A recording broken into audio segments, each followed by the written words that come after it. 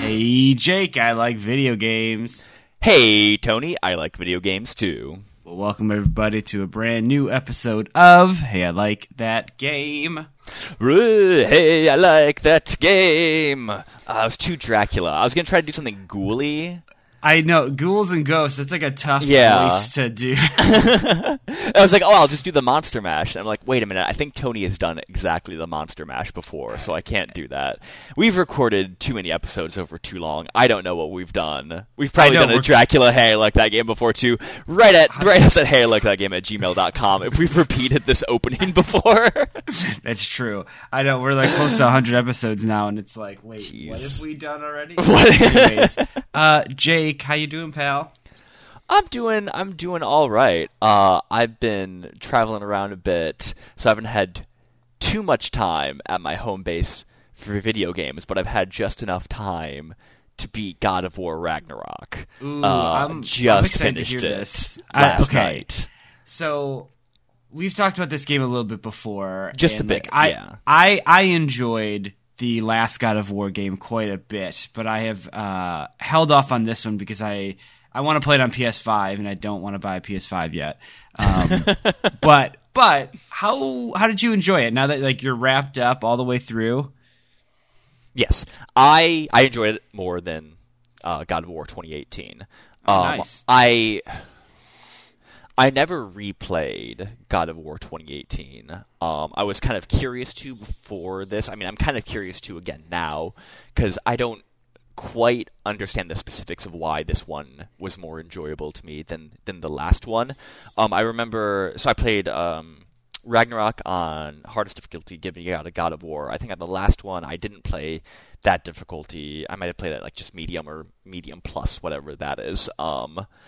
And I remember a lot in the previous game that it's enemy progression and your health, it seemed a lot more like tied to the enemy level. So in God of War 2018 and Ragnarok, there's kind of like there is a progression system. The enemies also level up both in skills and like just like their numbers get bigger too. That kind of happens throughout the game to keep the difficulty curve evened out.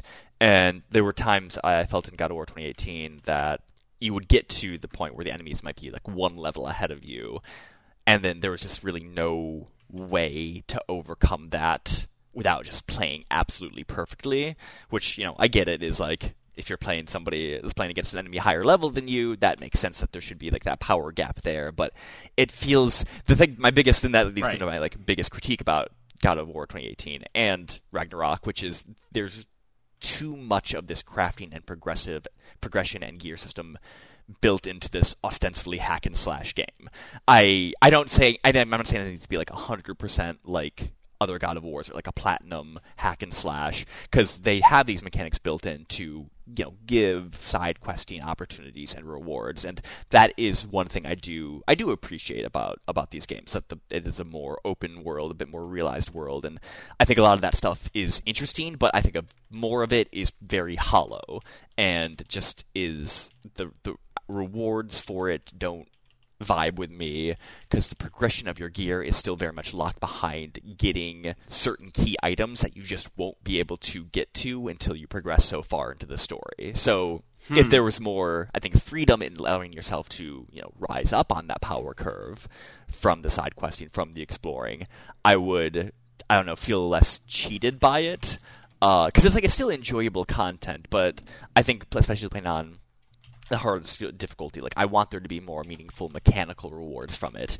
and since I am not great at this and playing on a harder difficulty, I'm dying a lot, so these side quests are taking longer, and right. I want to engage with them because I do enjoy the game. I love the combat. It's super fun, and like playing it on Give Me God of War gave me the opportunity to have to engage with it more deeply, to have to learn, you know, the enemy weaknesses, swapping between weapons, finding the best synergies there, knowing when to use your runic attacks to like interrupt or like do crowd control. It forced me to engage with that system very deeply, but that experience is not fundamentally being changed significantly by gear choices, I feel. Like, I built heavily for just survivability. I use the armor a chest armor piece that uses your rage meter as a secondary health bar, just because like I felt like I needed that extra health to make more mistakes in battle. Because me having a more like aggressive focused chest piece isn't gonna raise up my damage enough to be more meaningful than the health I'm getting. But that does, unfortunately, kind of like eliminate the rage mechanic for me from the game, because it's always more helpful to have that resource as health than it is to like pop the rage and like be able to get a little bit of like healing back from that. And they introduce like other options for the rage mechanic, so that's more than just like go Super Saiyan. Like you can use it as like a health burst, but it's less health than you would get back if you were just using it as a health pool itself. And then there's one that's like just as intense single target damage, but the health bars are so chunky in Gimme God of War that the damage that you're doing isn't worth the extra, 3 hits you'd get in on your axe if you just had that health. So I never changed, and that was a fairly early side quest piece of armor I got, and then I never changed off of that. Like I would change my greaves and my like cod piece every so often, but anyway, so that's excuse me, cod piece? Not you cod cod piece. piece. Sorry, level? the fucking like your I don't know armor, the chest piece, your belt, and your wristbands or whatever. I think those are the Spartan terms for those. Anyway, this is just a long way of saying the combat kicks ass and is really fun. There's too much gear shit and crafting in these two games. That like curve as far as difficulty doesn't feel as like level dependent as like stepwise as it did in 2018. It feels much more organic and smooth. They've definitely done work on it. I don't want to talk about spoilers if you're not into it. Like I don't want to like get too much into. I don't want to hear about the story stuff. Like, Perfect. I'm very nothing interested. At all, yeah, I am very interested in where the story goes, because that was one of the things I really liked about the previous God of War game. Like, it did a good job of like kind of hitting the reset button without completely invalidating all the older games. And I was very curious where we're going next with this. But yeah, did you, without any spoilers, did the narrative feel satisfying? Like, was it an intriguing story? Yes. So spoiler free, I did enjoy the story of this one a lot more. God of War 2018 was a lot just Kratos and Atreus and their relationship, kind of Kratos learning to become a father in this situation. And that's still like, fatherhood is still a primary theme of Ragnarok, but it opens up a lot more, and the narrative I find it's very satisfying.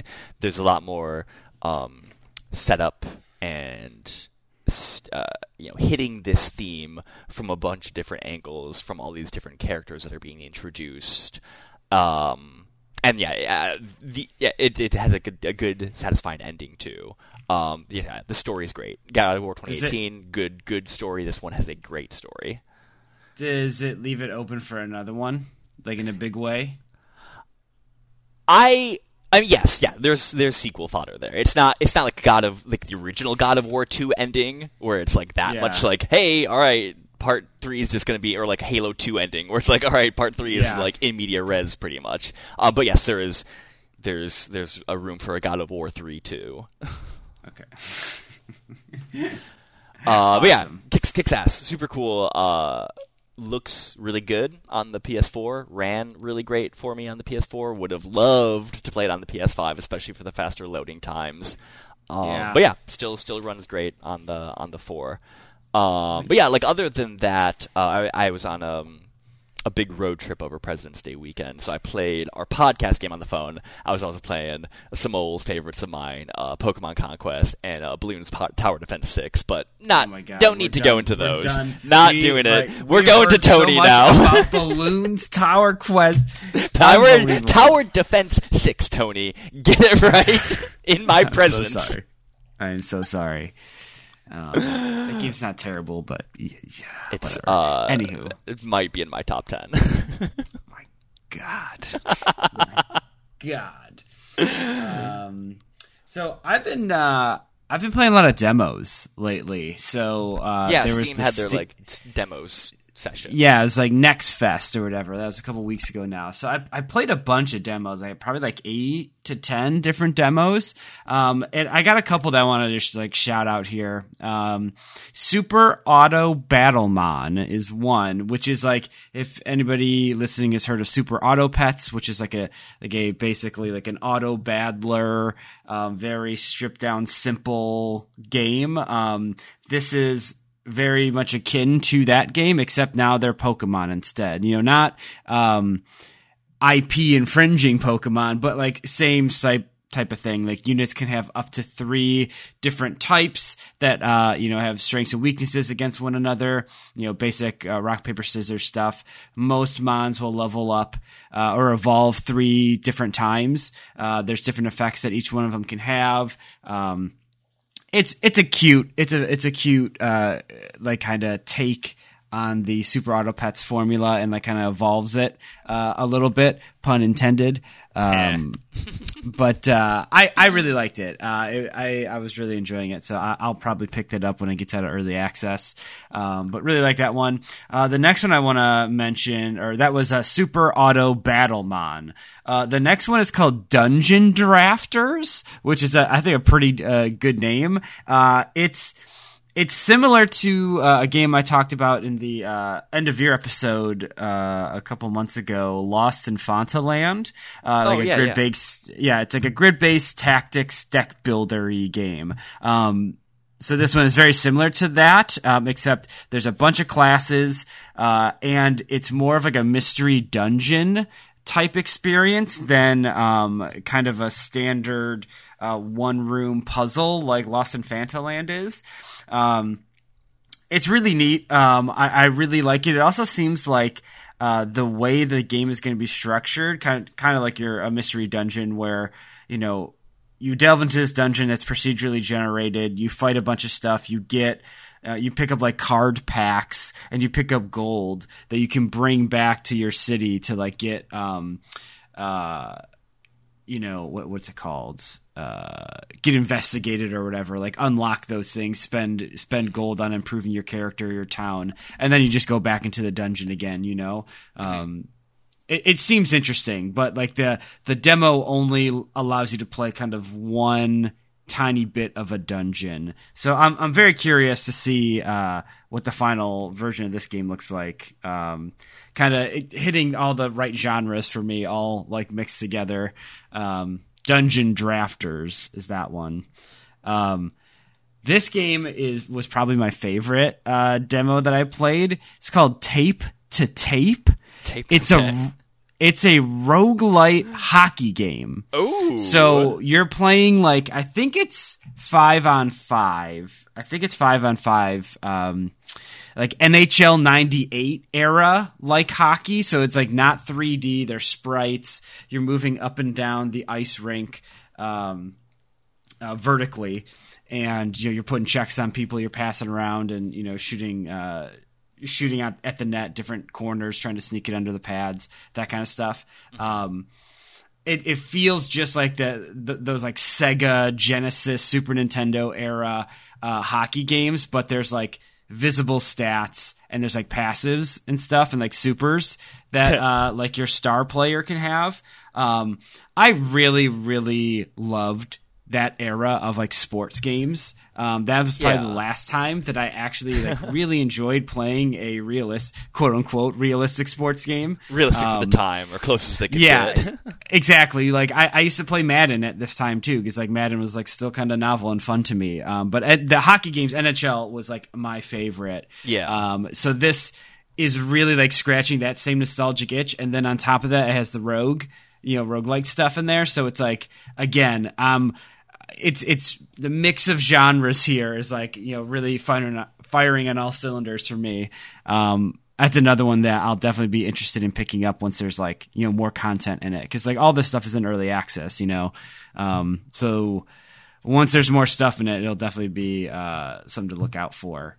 I'm with you on the, that style of, or time period of sports games being really, really fun and novel. I remember playing on my brother's Genesis. He had a couple Madden games, and I forget which hockey game he had, but yeah, man, those hockey games were so fun. They're fun. They're great. Like you could, me and my brother would play all the time, and the thing that was always really frustrating, I can't remember if it's like 97 or 98, or maybe it was 99. I don't know.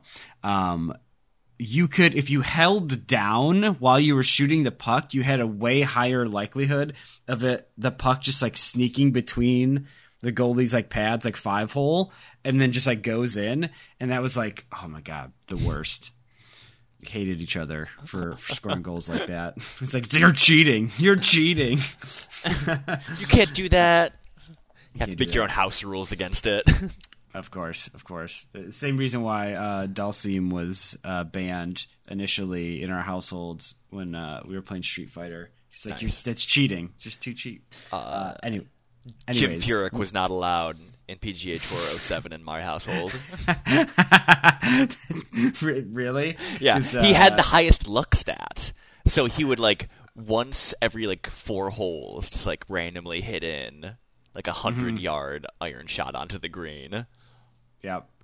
Banned, Mr. Furyk. No wizards allowed in golf.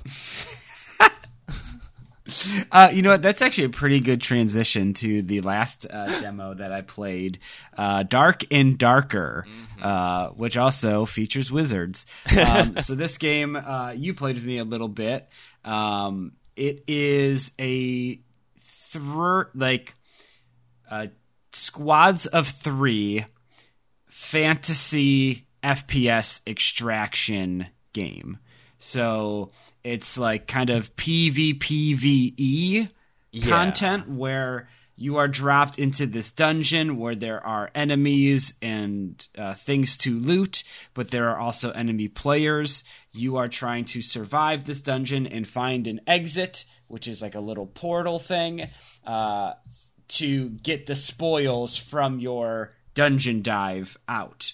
If you die, all of your stuff stays there. In the dungeon, so you lose all that stuff. So there's a feeling of like earning your gear and really feeling the loss of like death, right? Like dying has stakes in a major way, which is like a very interesting concept. The other like kind of really popular game in this genre is like Escape from Tarkov. Same sort of gameplay, except that is more like tactical shooter, where this is like I said, class-based fantasy stuff. It's still like a bit more tactical though. It's not as like not like Diablo hack and slash. It's very deliberate, very slow. Doors take a while to open. It's more tactical like that. Hits are very chunky. Like if you like heals are small. Heals are small. You're gonna get hit like maybe 2-3 times, and you're probably dead. I think there's like 6 different classes to choose from, and they all play like fairly differently and have good like pluses and minuses, pros and cons to playing them. I think it's like a really awesome concept. I really love the concept. I really am torn on the execution right now. I find it incredibly frustrating to play. Maybe it's because So I was playing Cleric, which was really like I really appreciated that class. It was kind of exactly what I wanted, where I could be a bit of a tank, but I also have like healing spells and some damage I can do, especially to like undead, which in that dungeon it seems like there's a lot of undead things. So like I stuck with Cleric. I like that a lot because I feel like clerics end up usually losing so much power just because there's never enough undead to justify a lot of their spells. So huge fan that the dungeons are mostly undead, or like at least heavily undead. Or what the game is showing right now, right? Like they could do. There is a lot of ways you could go, different types of dungeon dives you could potentially do, where you would need to spec in certain ways. Like again, the theoretical idea of this game is incredibly intriguing to me. But here's a great example of like why I was just getting so frustrated with the game. as a cleric, you start with a shield. It's a basic round shield, but like that's all it is. It still is a shield. It still is supposed to be giving you some sort of defense.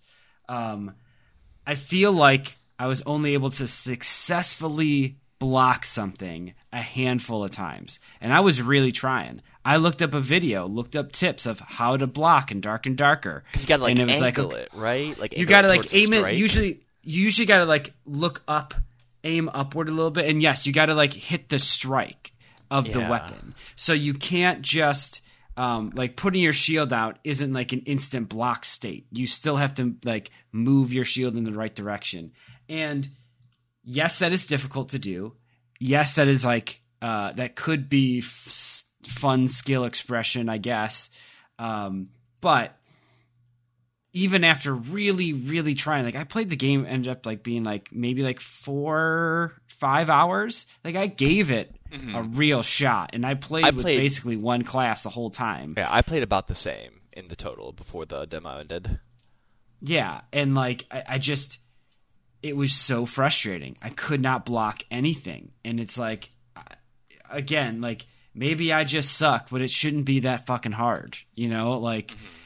It also like I only extracted I think one time in like several runs. Like it was very hard to try to find your portal, you know, to get out.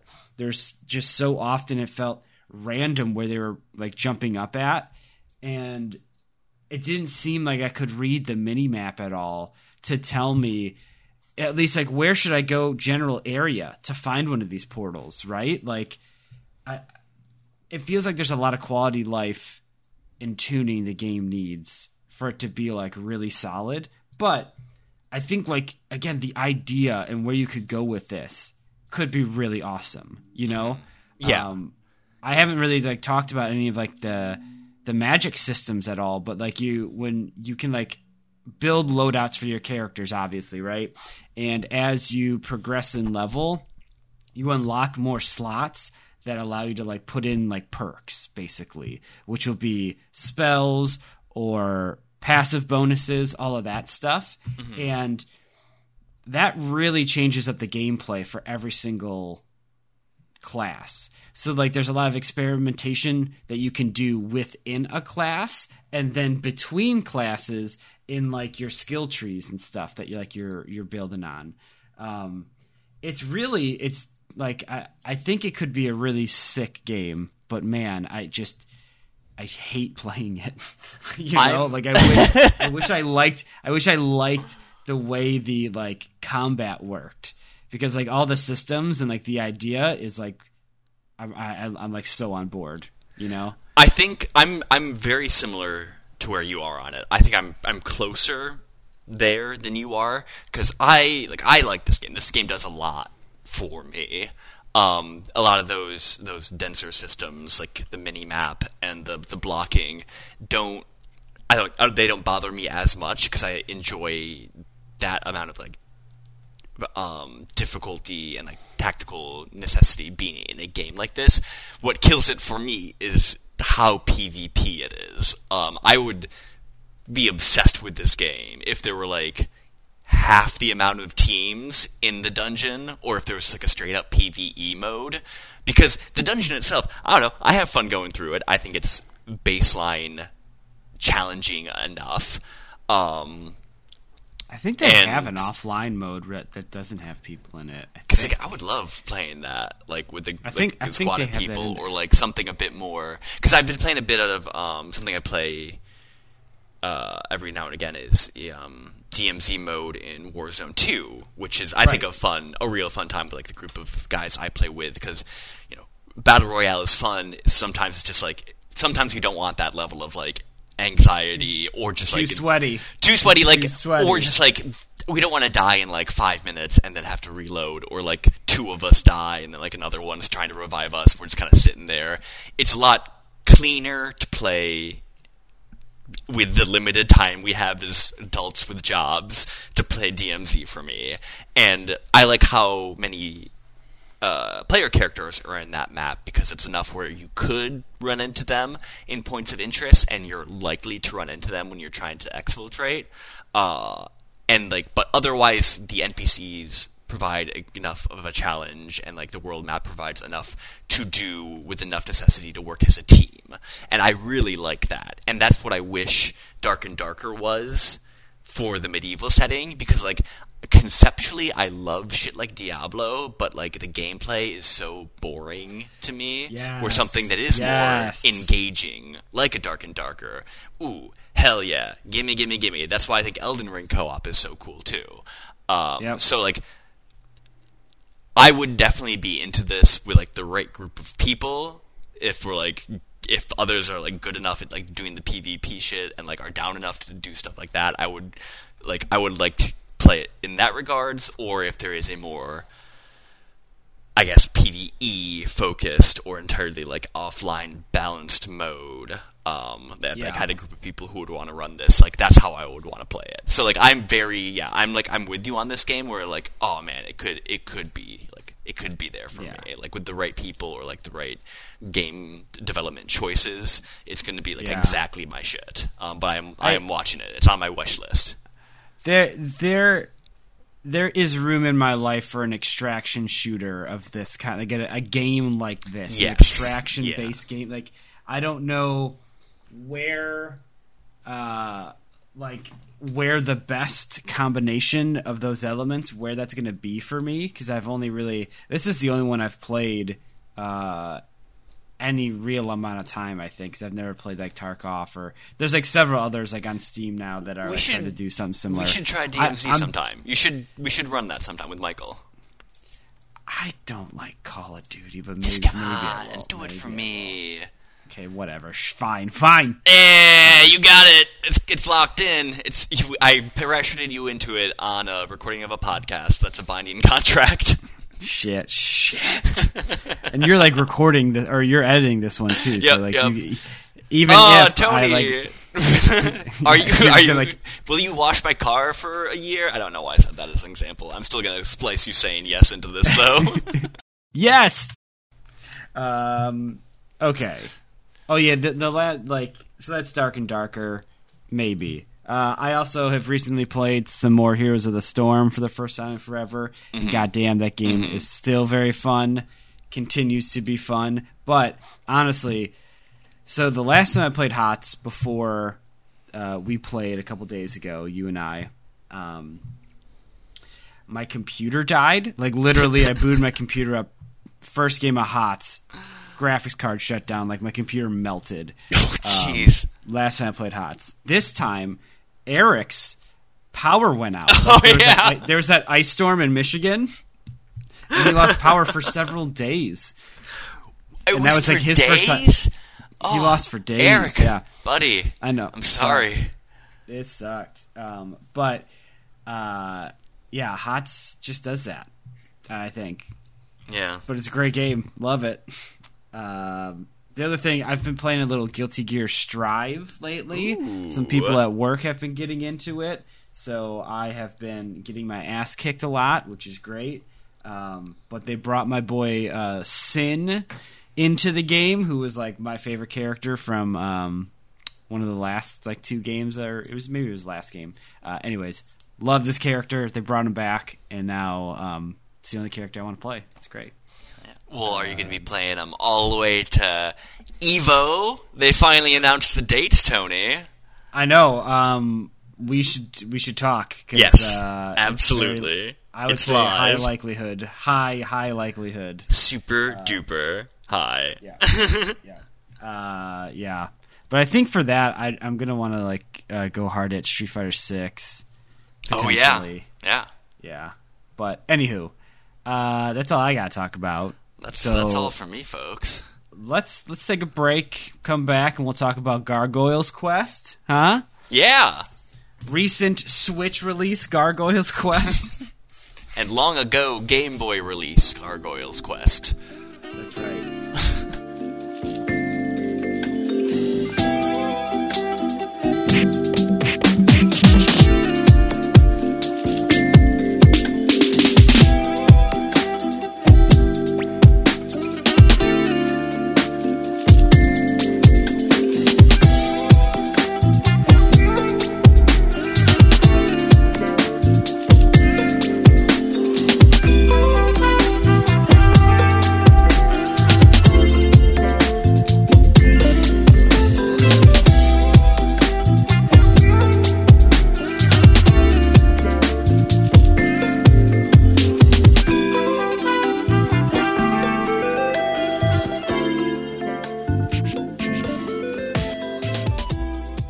Adam Sandler was big in the 90s, and so was this game, Jake. This Game Boy. gargoyle. 1990. Capcom release. The game is Gargoyle's Quest. Yeah, like I said during like the break, just came out on the Switch too, which was like very a nice little delightful coincidence that Nintendo announced their Game Boy games coming to the Switch, and Gargoyle's Quest was one of the first games released on that service. 1990. This game older than me. Fantastic. You love to hear it. I mean, like this game is like, yeah, I was only 4 years old when this game like came out.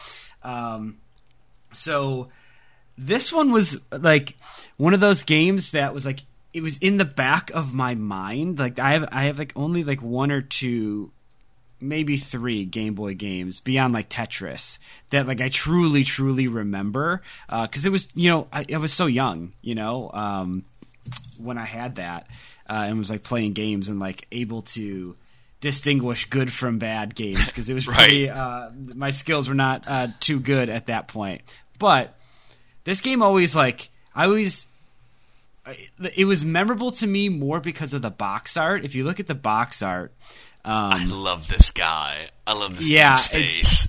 Yeah, it's so hype. It's like such a great expression, and it's very much a gargoyle looking figure. It's like a big green figure, which is odd, and it kind of speaks to probably the disconnect in box art creation and stuff like that, because this game is like a side story or like a part of the Ghouls and Goblins like universe or whatever. The gargoyle in question is Firebrand, who is like one of like the main enemies in that series or whatever. Firebrand also notably in Marvel vs. Capcom 3, which is also being played at EVO this year. Yeah. Weird connection there, but notably Firebrand is red. Yeah, always you'd think.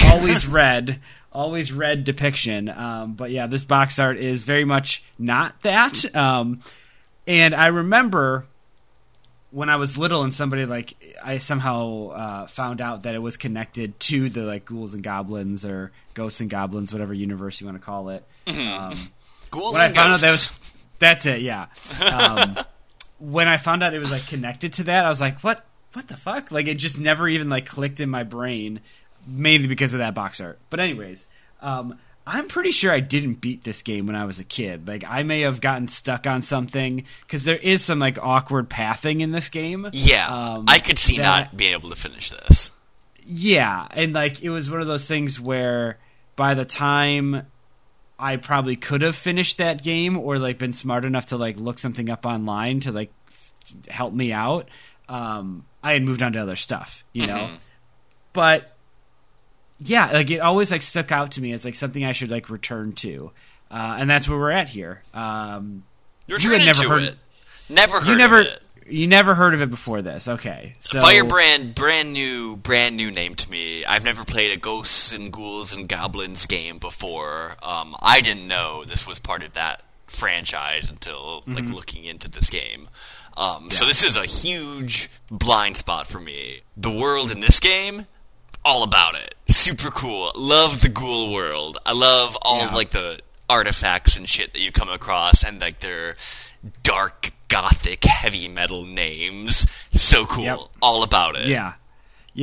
It's those are fun. It's a fun series of games. They're really like devilishly hard. But it's a good vibe. The art's really good. That's really good. But so the gameplay of this game is kind of like it's like a platform RPG. That's like the way that I would describe it. Like RPG is very Zelda light. 2. Yeah. Style game. Like action adventure. Because like I say RPG because there are stats. There are like things you can level up. But I think you're right. Like it's closer. Like it's RPG in the sense that like Zelda is an RPG, which is like faintly at times, you know. But yeah, it's more platformer than it is like a traditional Zelda. But you're like the Zelda 2 comparison is very apt here. to the point of it, this game also has like the random encounters that Zelda 2 has, Right. where like you do these little interludes where you're fighting in the same kind of layout of enemies over and Which over is always again. like a weird feel and like encounter to have in this style of game. Yeah, it feels like a little disjointed at times there, but like I didn't mind it because they were so short in this game. And like I really enjoy how the game like moves and like the responsiveness of like the jumping, the hovering, all like the core mechanics, the combat. Mm-hmm. I enjoyed that stuff. So like I didn't mind the random encounters too much, but it is odd because you don't really see that today. Yeah, and yeah, again, it's not bad because, like you're saying, we'll get into more for sure. Is about the controls, the way this game feels and plays. Yeah, pretty damn solid. It's like one of those. I hate when the random encounters get to the level where it's just like, oh god, I gotta do this, and it just becomes more of a chore, and like the rewards that you get from it definitely aren't worth it because you're not getting like experience points. You're getting vials, which you can put towards extra lives, which I'm sure is much more helpful playing this game, I guess, like legitimately. But I was using save states, so they weren't as necessary. And I don't know. I don't love the random encounters, but yeah, I think this is a good transition to talk about the way the game plays itself. Which is, I mean, it's Game Boy, so it's not exceedingly complex. It's a platform. I don't know, shooter, if that's the right term for it. It's like, so you walk left and right, you can jump, you can hover. Huge. Hover with your cool. Yeah, you can hover with Love your wings.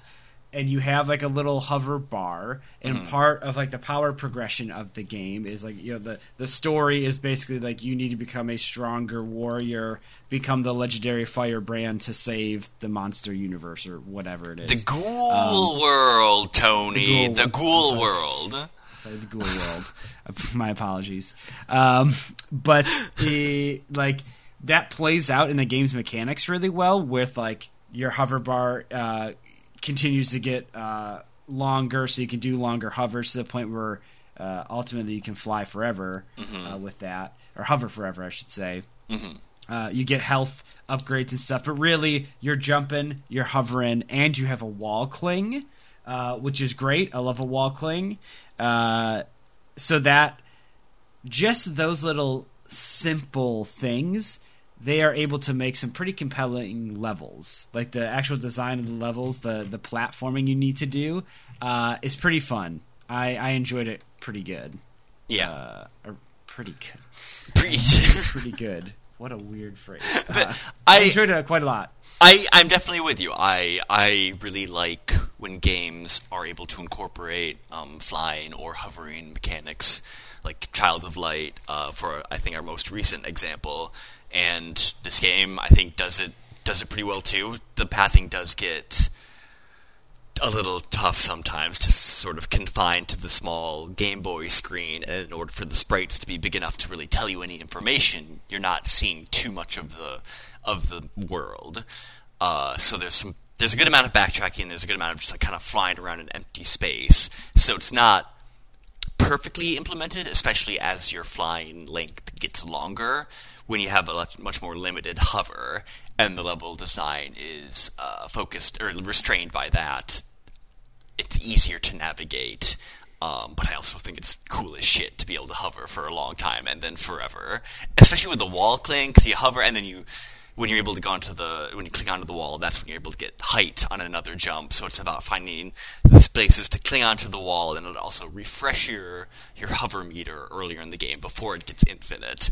So like building in the wall cling, and then later on you get the beam or the projectile that makes a safe spot on spikes. So then that's part of the wall cling you got to build onto. It's a really neat progression, and this game has a very quick progression too, because it's not super long. I mean, no. You can beat this game in like a handful of hours. Like you can beat it in one sitting. Pretty like if you know where you're going, what you're doing, like you could easily beat this. Just sit down, play it all the way through. You're right. Like I really love the power progression in like your main character is getting stronger, getting these new abilities that are instantly making the level design more interesting because now there are more tools to play with. You have longer stretches where you're hovering. You now can create safe areas. Like all of that stuff builds up to some really fun to execute levels, like pressing the buttons themselves, like the jump and hover. You can like really kind of feather it, like it's really kind of responsive. I really like it. I really, really like the way this game controls. It also makes for some really fun boss battles too, where you have to like kite, like beams are being shot at you. You have like kind of difficult movement execution sections where you have to like get the headshot and then dodge out of the way of this and that. Like I had a great time with like just the basic core gameplay. It was really, really good. I really, really had a good time with it.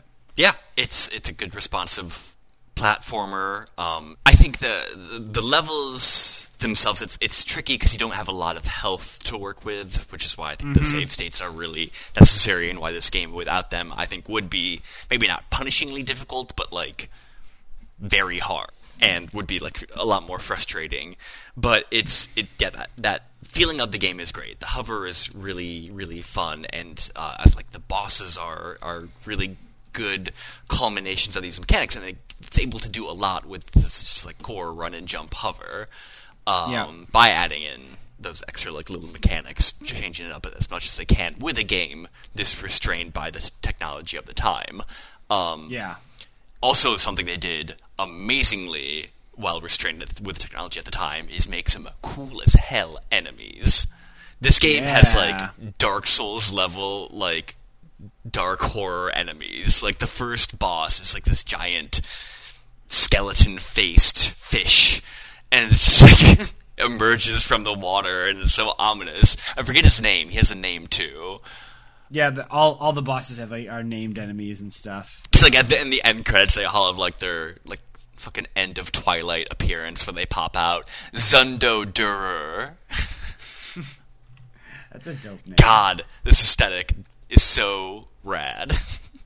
Yeah, I enjoy it quite a bit too.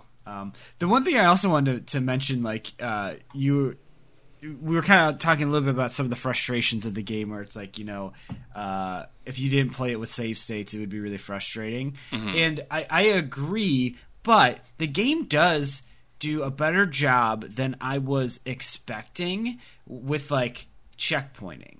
Like I expected if you died at any point of in a level, you would have to restart the entire thing. But that wasn't the case. On some of the bigger dungeon levels, you did have, like a silent checkpoint that like the game doesn't like tell you that when you die you're going to be spawned in this area, but you do have checkpoints, which I was like, oh, that's dope. If you don't have a lot of lives, it doesn't matter, right?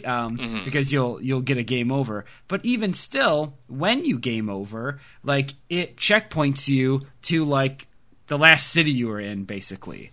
So yes, you'll have to like move through the through the overworld to get back to like the location or whatever. But like, it's not like a erase your game, start from scratch again. Yes, right? Like that's the big difference from Legend of Zelda 2, where when you get a game over, that is the end of the game. Start over from the beginning.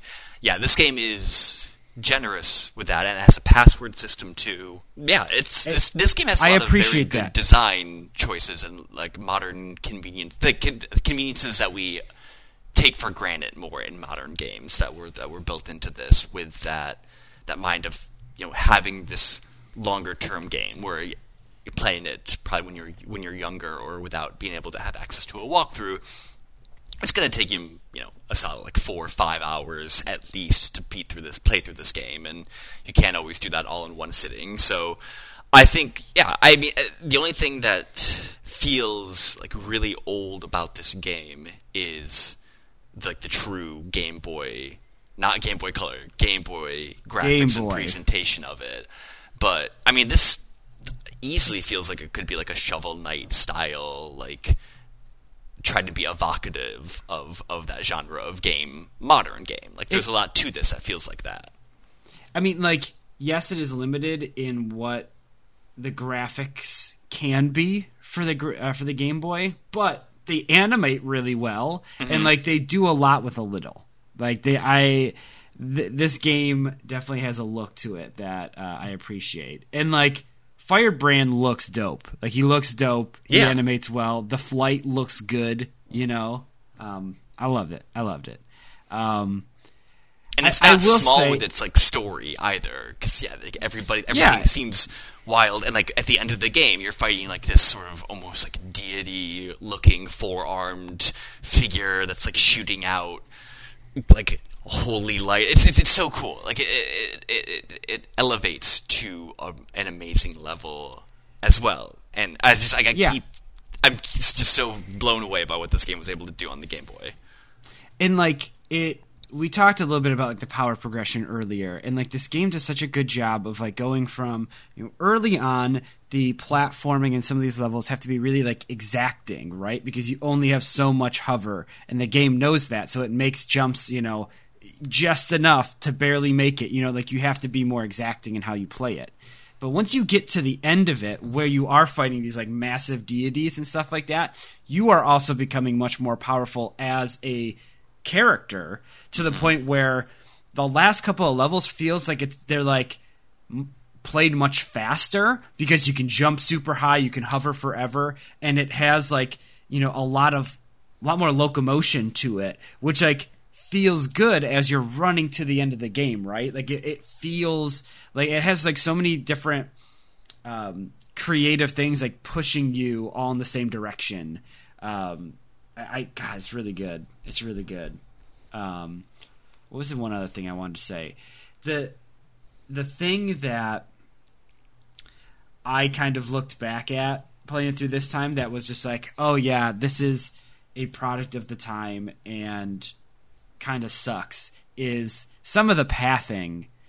Like, specifically when you get like the gremlin stick or something like that, you have to like go between these towns inexplicably, kind of like, and like I had to look it up because there was like no way I wasn't getting it, and I'm like, I'm not going to spin my wheels trying to figure out who they want me to talk to, you know, like for a lot of the quests or like progression of it, you can talk to like 2 or 3 people in a town, and they'll just basically tell you exactly where you need to go.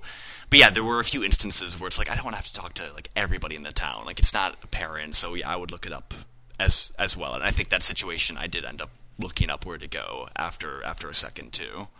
Yeah, and it's like, why are you making me do this walking back and forth between these locations? Like, it felt like at that time the world map structure felt tacked on. Like, it's just like artificially expanding the game length. However, then you get to things like the desert, and like that other spot, like after the desert, where there's like multiple different locations you could go to, and like some of them were fake, and one of them was like the right door to choose, basically. And while those are also a little frustrating in terms of like actually playing them, like in the desert, it randomly moves you around, and you basically have to find the exact right like input of space to like get moved into the dungeon or whatever. Like, it's it's a little frustrating. And same thing, if you didn't talk to the right NPC, they won't tell you, here's the dungeon you need to go to that is like the real one and not like a trap. Yeah. While I found this to be a little frustrating. I think it's like it added a lot more to the concept of you are this like demon traveling across the world trying to like save the realm, and you're gonna have you know, challenges put in front of you. I guess like it like, it's gonna sound like weird, but like it added to the immersion a little bit. It added to like this journey that you were on, and even though they were frustrating in the execution, I ended up like appreciating it a little bit because the game wasn't overly long. Like, if I would have had to deal with stupid shit like that constantly, and it made like a 2-hour game into a 10-hour game, then no, like that, I'm not going to enjoy that as much. But like here, because of the smaller scope, it ended up like feeling like a part of the game in a good way. Like good struggle, good stress that I like had to overcome, you know, if that makes any sense at all. It does. The game paints the ghouls as like dire underdogs to the Destroyer is the name of the enemies, and it's like there's an opening crawl that's basically just like the ghouls got destroyed very badly a long time ago, then the Destroyers went away, who knows why, now they're back, and then the first NPC comes up and talks to you and it's like, oh man, these guys are strong, and then he dies immediately. It's like, okay, alright, this seems like things aren't going super well. And I don't know, it's almost Dark Soulsian in that manner, with just the world being that unfriendly, with the bosses being like this big and imposing, that the world also kind of has some bullshit attached to it too, for lack of a better term. So yeah, I mean, I get where you're coming from, and it's a short enough game where it wasn't a huge bother. I don't know if I would like call it a good addition to the game like you would, but it doesn't annoy me. It like, to me, it points to like there's more we can do with this medium than what maybe we had been doing before. You know, like I don't know. It's just like these early days of like Nintendo game development, or Capcom game development, really, because it's a Capcom game. Like, I just love seeing new ideas, you know, and like taking swings, and sometimes they miss and sometimes they hit, but like it was very fun to like go through some of these like early ideas, you know. This game seemed to have a lot more intentionality in places where games of this era wouldn't always. Like, I guess with the townspeople just sort of being able to direct you towards the next place you need to go, whereas in other RPGs or games of this era, they would just have like maybe nonsense, just like I'm the farmer of the village, and then that's the end of it. There's a lot more purpose to it. There's a lot of good hiding spots for it. Yeah, this feels like, I don't know, ahead of its time. In some ways, yeah. Yeah. Sure. Let's see. I also love that the final boss, if you like answer him incorrectly, he'll just take all your shit. Did you do that at all? Did you ever mess with that? So, I didn't mess with it. The final boss will be like, "Do you want to join me, or like, are you gonna defy me?" And I think like if you say you want to join him, he's like, "No, fuck you," and takes away all of your power, so you can't fly anymore. You can't hurt him. I don't think you can beat the game, but I love that. Music's all right. Music's all right. Yep, it's pretty good. Nothing to write home about though. It's Game Boy. Yeah, you know? Yeah. I really like some boss fights were better than others, but I don't think any of them were like the worst. You know, like there wasn't any like terrible boss fights. But I will say, I really, really enjoyed. It was the second to last boss fight. The guy in the chair. I think it's like Russian Fell or something like that. Mm-hmm. Yeah, he was. That was a fun boss. That was a really, really fun boss. I enjoyed playing that one quite a bit. It had like a really good execution of like kiting these projectiles, jumping in for the headshot. It had this like moving arm that could like block it as well. Like, yeah, it was interesting. Yeah, but like it's like a very, I don't know, novel for its time game in a lot of the mechanics. It does what it sets out to do quite well. The world it makes is well realized and given a meaningful and distinct aesthetic, as much as it can be with black and white 8-bit. Is this even 8-bit pixelized graphics? But like, man, yeah. It uses it, and it's cool. I mean, unless you got anything else, Tony. Hey, I like that game. Yeah, for sure. I'm glad this one held up. I really am. Like, again, like, this game really only stuck out to me in my heart of hearts because of the box art. Kind of like I think I mentioned something similar during Goemon's Great Adventure. same thing. Like those box arts, for whatever reason, are etched into my brain, and I'm glad I revisited this one. And I'm glad that it turned out to be really good. You know, like I don't have a lot of fond memories of other like great Game Boy games, really. So I'm glad that my memory of this one held, brought us to it, because this is a good game. This is a game that I think is worth trying. Like now that it's on the Switch too. Like if you have the Switch online pass or whatever, you should get. They just added Game Boy and Game Boy Advance games on there, and this game's on there. So if you have it, try it. Yeah, it's worth giving it a shot, I would say. Yeah, I think so. Neat. All right, Jake. Another I like that game. We're starting off strong. We got some good games in so far this year. Yeah. Hoping to keep it rolling with our next episode. Yeah, what's the next game, Jake? What is your pick? So we did have to tell Tony a bit in advance, because this is going to be a little bit of more of an investment. We want to give ourselves a bit more of a runway on this one. So Tony, I have talked about my long journey with From Software games over the course of the duration of this podcast, and how it's been massively upheaved by Elden Ring, and I've felt more invested or able to get invested in those games. So I wanted to play a FromSoft game for the podcast, presented you with a couple of options, and we chose Sekiro: Shadows Die Twice. Hell yeah.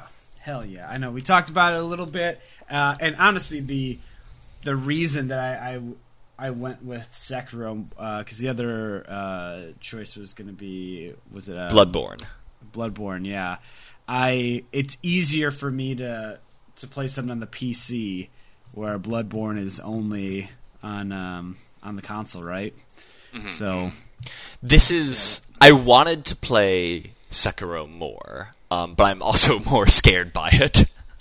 Yeah, I not to go too deep into this before the podcast episode, but all of my friends who are big From Software fans, every single one of them that I very respect their opinions.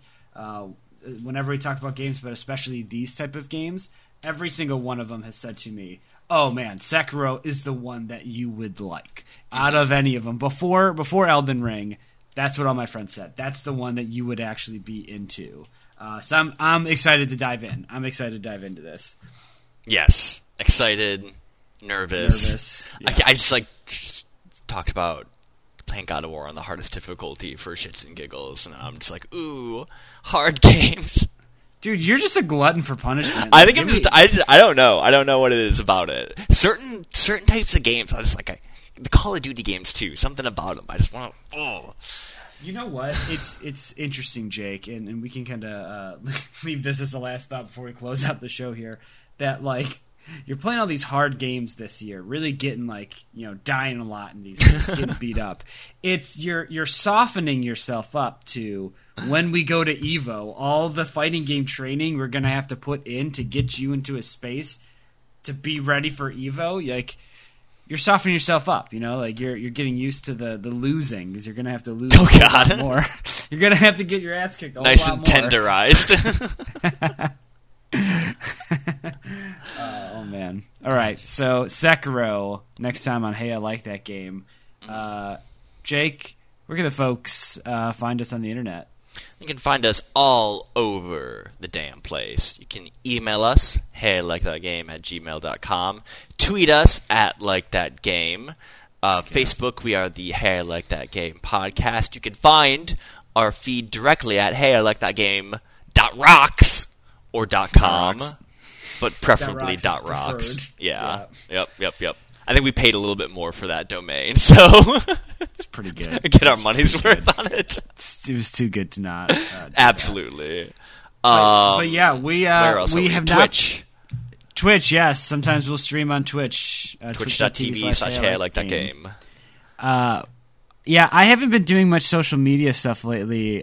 Just in general, social media bites. It doesn't feel good. No. So honestly, the best way to keep this show going is if you're listening and you enjoy this stuff, share it with a friend. Leave a comment, leave a review. All that stuff helps. Propagate the pod. Propagate the pod. Tweet so I don't have to. Like, that would be great. Or don't tweet. Or don't tweet. Go outside. Approach a stranger on the bus bench and tell them to listen to Hey, Like That Game.